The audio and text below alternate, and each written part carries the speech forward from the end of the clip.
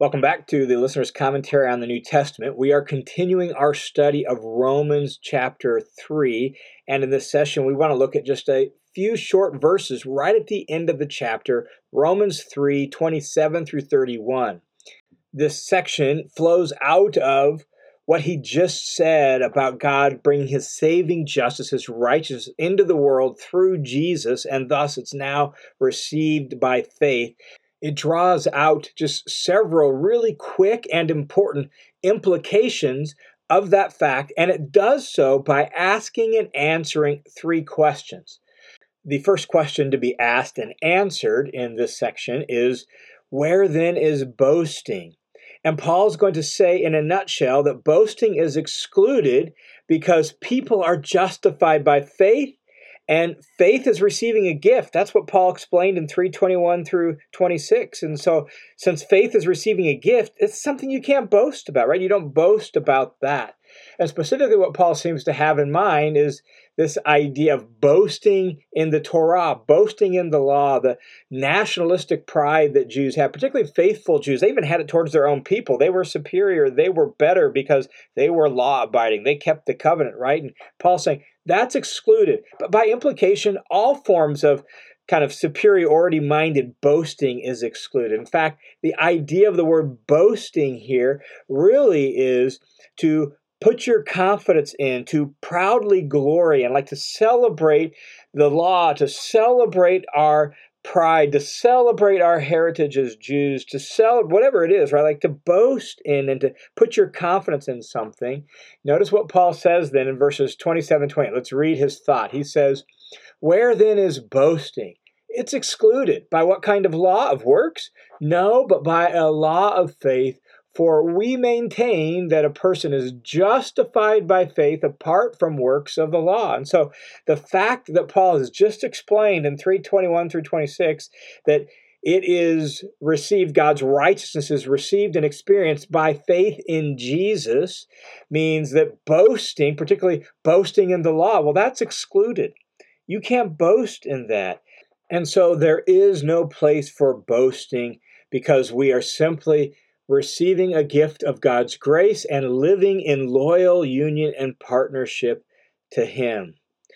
The second question that Paul asks and answers here is God the God of the Jews only or also of the Gentiles? And the answer Paul's going to give is, well, no, God's the God of the Gentiles also, since God is one, and God's going to justify Jew and Gentile the same way, by faith.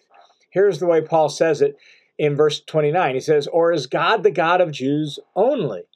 Is he not also the God of Gentiles? Yes, of the Gentiles also, since indeed God who will justify the circumcised by faith and the uncircumcised through faith is one. Just clarify what he's getting at. Notice that the section begins with or, which seems to suggest that for Paul, this is virtually another way of asking the first question, or in some sense, at least a follow-up to that first question. And the idea seems to be that everyone who gets justified will only be justified by faith. That's what Paul just said in verse 28. And there is only one God, so there can only be one family, and this family is predicated on, built on faith, right? That's what he's getting at. And so, is God the God of the Jews only? Is he not also the God of the Gentiles too? Yes, he's the God of the Gentiles too. Why? Well, because the God who's going to justify the circumcised, that is the Jews, is going to do so by faith. He's also going to justify the uncircumcised, that is the Gentiles, by faith. And God is one. And since God is one and is going to justify Jew and Gentile the same way, there's only one family made of Jews and Gentiles together. Paul will explore that implication much more fully in Romans 9, 10, and 11. The third question that Paul asks and answers in this section is, well, do we nullify the law through faith? Well, Paul, you're making such a big deal out of faith. You're bringing Jews and Gentiles together on the basis of faith. You're saying that we're all justified by faith, and so there's no place to boast in the Torah. So do we actually nullify the law, cancel out the law through faith? And Paul's answer to that is, no, indeed, we actually establish the law. Here's what he says in verse 31. Do we then nullify the law, the Torah, through faith? May it never be. On the contrary, we establish the law. Notice that faith and law here stand in contrast. That's not because there wasn't faith under the Old Testament, under the Old Covenant. Indeed, there was. Abraham was actually justified by faith in Genesis 12, Genesis 15, and places like that, right? And so, no, there certainly was faith. In fact, at the heart of the Old Testament is faith. So it's not that there wasn't faith in the Old Testament. The reason law and faith stand in contrast to each other here is because faith isn't my faith or your faith per se, but faith as the way to relate to God now. Jesus-centered faith, Jesus-focused faith. And so when Paul uses the word faith here, he's using it in terms of the new reality that has come, the but now of Romans 3:21. A new situation has arrived where God's people are marked out by faith in Messiah, not by keeping the Torah. And so that's how he's using faith and law here. That in itself is really important for understanding what he's getting at. Not only that, part of what it means to establish the law here is to put it in its proper place, to fulfill it, to put it in its proper intent, right? The Jews had taken the law and made it really part of a kind of a nationalistic boast. They had made it a thing that excluded the Gentiles. They had failed to be a light to the Gentiles, and they bragged about their superiority, at least segments of the Jews did. And Paul wants to put this in its proper place. And so by emphasizing that people are justified by faith, people live by faith and loyalty to God, and that's the centerpiece of their justification, and thus demoting the law and also putting the law in its proper stage in salvation history. Paul is taking the law and he's establishing it by saying the law had a specific time period it operated in, and the law had a specific job it was to do, and that job was to lead to faith in Jesus. That day has come, and so now the law's job has been fulfilled. It's time to move on from it. It's time to move forward. If you want to read more fully Paul's thoughts on this, you can look at Galatians chapter 3, where Paul really has a full argumentation in a shorter space where he explains this, and he helps us realize that the law had a specific job to do for a specific time. That job is complete, that time is over, and now the way to relate to God is faith in Jesus, faith in the Messiah. And that's how Paul says he's establishing the law by teaching justification by faith.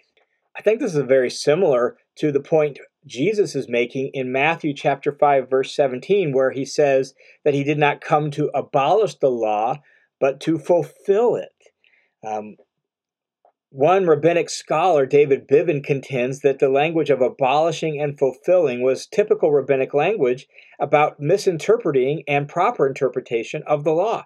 And this actually fits very well with what Paul does here in Romans 3 and then on into chapter 4, where in chapter 4, Paul is going to bring up Abraham and the Old Testament to say that ultimately, really, the way the law was supposed to function was as a means of leading people into loyal union with God, loyal, faithful obedience to God. And so when Paul says that he actually is establishing the law through teaching justification by faith, what he's saying is this is the proper way we're supposed to understand the law. This is the proper use of the law. This is the proper interpretation of the law. Jesus' ministry and mission was not to negate the law, to do away with the Old Testament. Rather, Jesus' ministry and mission was to bring to fruition everything the Old Testament law looked forward to. The way N.T. Wright says it is, Jesus is the climax of the Old Covenant. He's the ultimate goal and end. Everything it was working forward to is fulfilled in, caught up in, summarized in, and achieved in Jesus. He's the climax of the Old Covenant. One of the analogies I like to use for that is the analogy of pregnancy and childbirth. Childbirth does not abolish pregnancy. It ends it, but it doesn't abolish it. Childbirth fulfills pregnancy. It brings pregnancy to its proper termination point, to its proper goal, to everything pregnancy was about is childbirth. So even though childbirth brings pregnancy to an end, it doesn't abolish it. It doesn't nullify it. It fulfills it. It establishes it. And that's the very same point Paul is making here in Romans chapter 3. So to summarize this short little section, Justification by faith in Jesus excludes boasting because we're now just simply receiving a gift of God's grace. It forms one new family made up of Jews and Gentiles, marked out by faith in Jesus Messiah, and that actually establishes what the law was supposed to be all about and what the law was working for and working towards throughout its whole history.